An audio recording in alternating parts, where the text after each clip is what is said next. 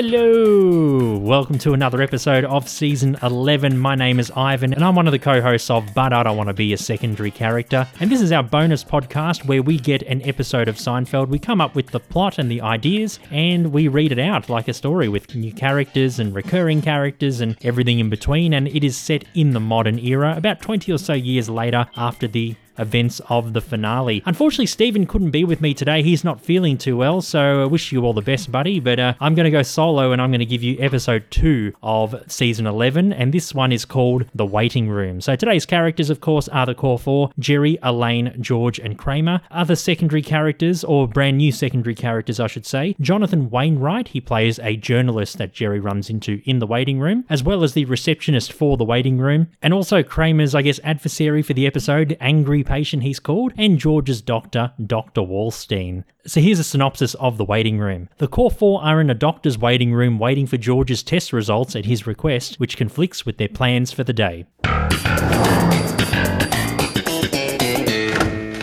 Jerry and Elaine are sitting by Jerry's pool as Kramer is swimming. Kramer says, "Oh, what a wonderful day to take a dip."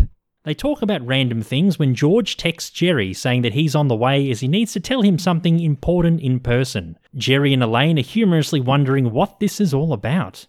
Jerry says, "Maybe George has finally realized the error of his ways and, has become a priest to atone for his sins." Elaine says that she's going to the Women in Media conference tomorrow. "I've been waiting all year for this conference. I'm bursting at the seams with excitement."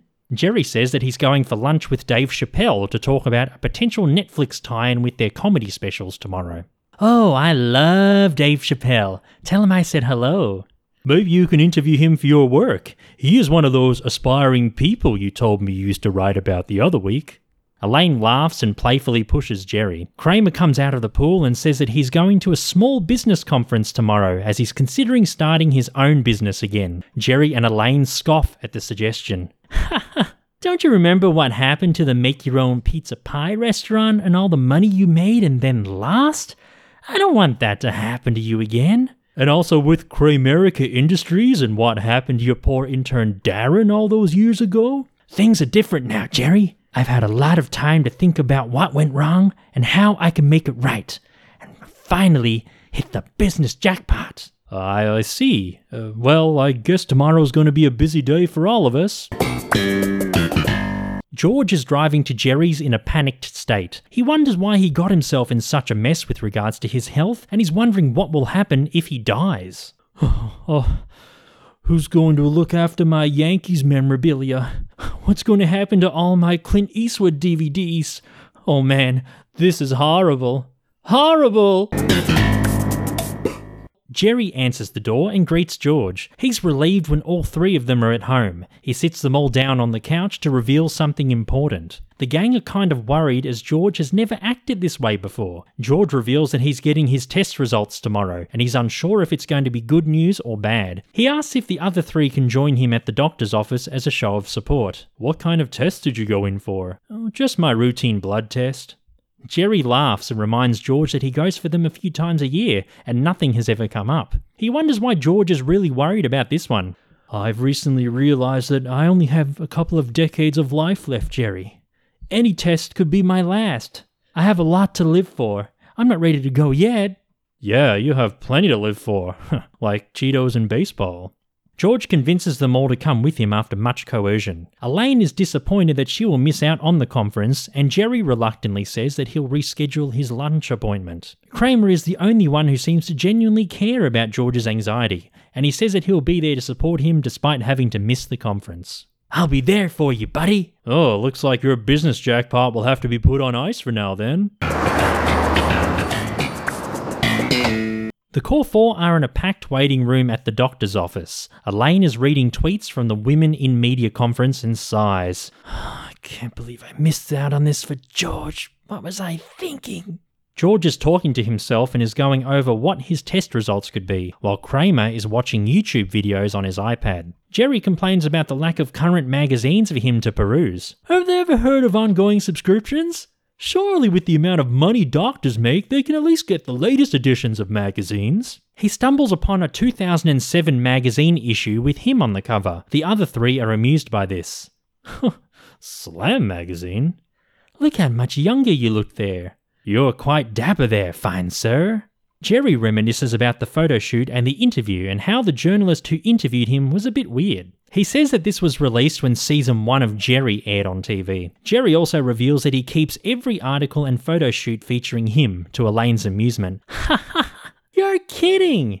You've probably been in hundreds of magazines and newspapers. Are you telling me that you keep a stash of these in your house? Well, I like to be reminded of the success I've made along the way and how far I've come. That's a bit egotistical. What do you think, George? George is thinking aloud about what could happen to his spirit after death. Jerry and Elaine roll their eyes and dismiss what he's saying. Surely I just can't cease to exist and everything goes black. What the hell am I going to do for the rest of eternity if everything is dark? How will I watch TV? Jerry doesn't recall having this magazine issue in his collection. Kramer says that he should take it, but Elaine says that this is stealing. Jerry is caught in a sticky situation as he's obsessed with collecting all of his articles. There has to be a way to get it. Has to be. Elaine wonders what she missed out on at the conference when George scolds her, saying that his test results are more important. Your women conference can wait. My health results supersede this. You know how long I've been waiting to get to this thing? Go next year then. I need your support right now. Kramer complains when his iPad battery dies, and he laments the fact that he forgot to bring his charger. He goes to other patients asking them for a charger with mixed results. Get away from me, weirdo. I don't have one of those Apple phones. Sorry? Don't have one.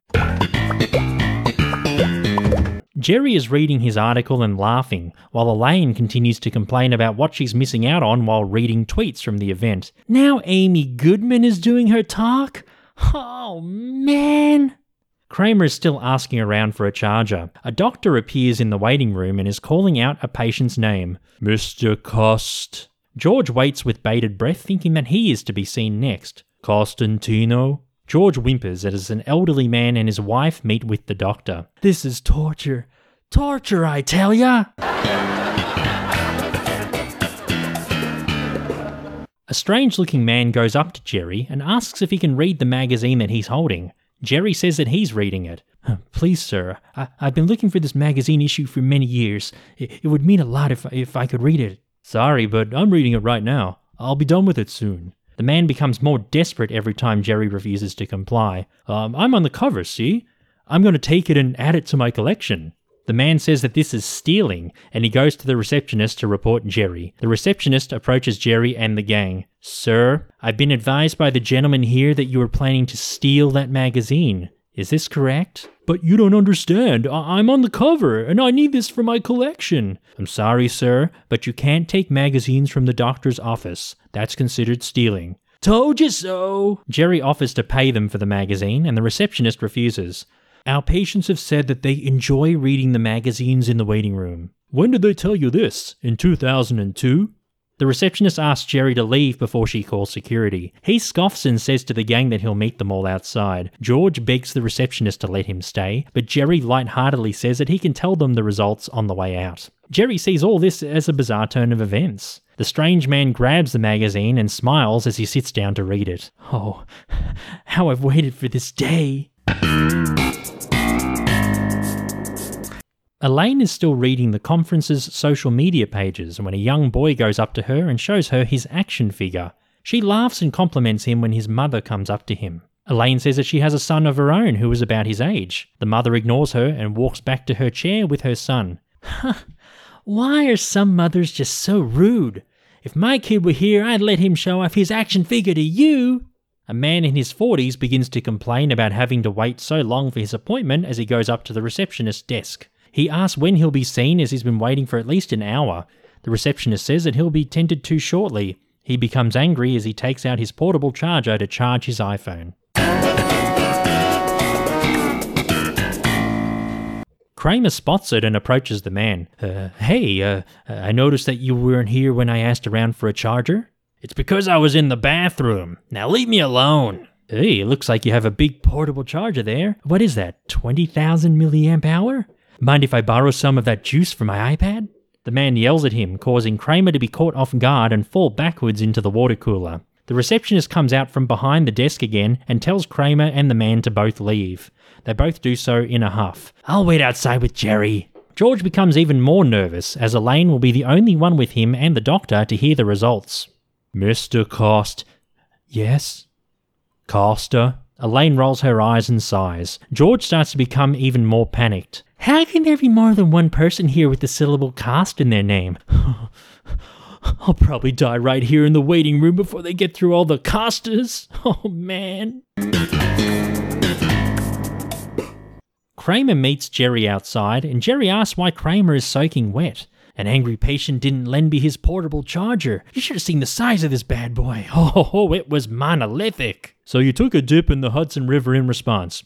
Interesting." The angry patient glares at Kramer and walks off while using and charging his phone. The weird man from before exits the clinic with the magazine rolled up in his hand. Jerry spots him and says that he stole the magazine. The man reveals himself to be the journalist who interviewed Jerry for the article. "Hang on, you're Jonathan Wainwright? I knew you looked familiar. Why were you so rude to me during the interview?" "Wrong! You were the one being rude to me. You wouldn't even answer most of my questions, and I had barely anything to go by for the article. Your attitude cost me my job at Slam Magazine. Do you know how long I've been looking for this issue? I kept reaching out to Slam to get a copy many times, and they never helped me out. When they went out of business a few years ago, it was next to impossible to find it. Every doctor's office and hairdresser I've been to didn't have the issue. Until now." Jerry offers to give Jonathan $100 for the magazine. He refuses. They both try to get the copy off each other. Kramer tries to break up the tussle.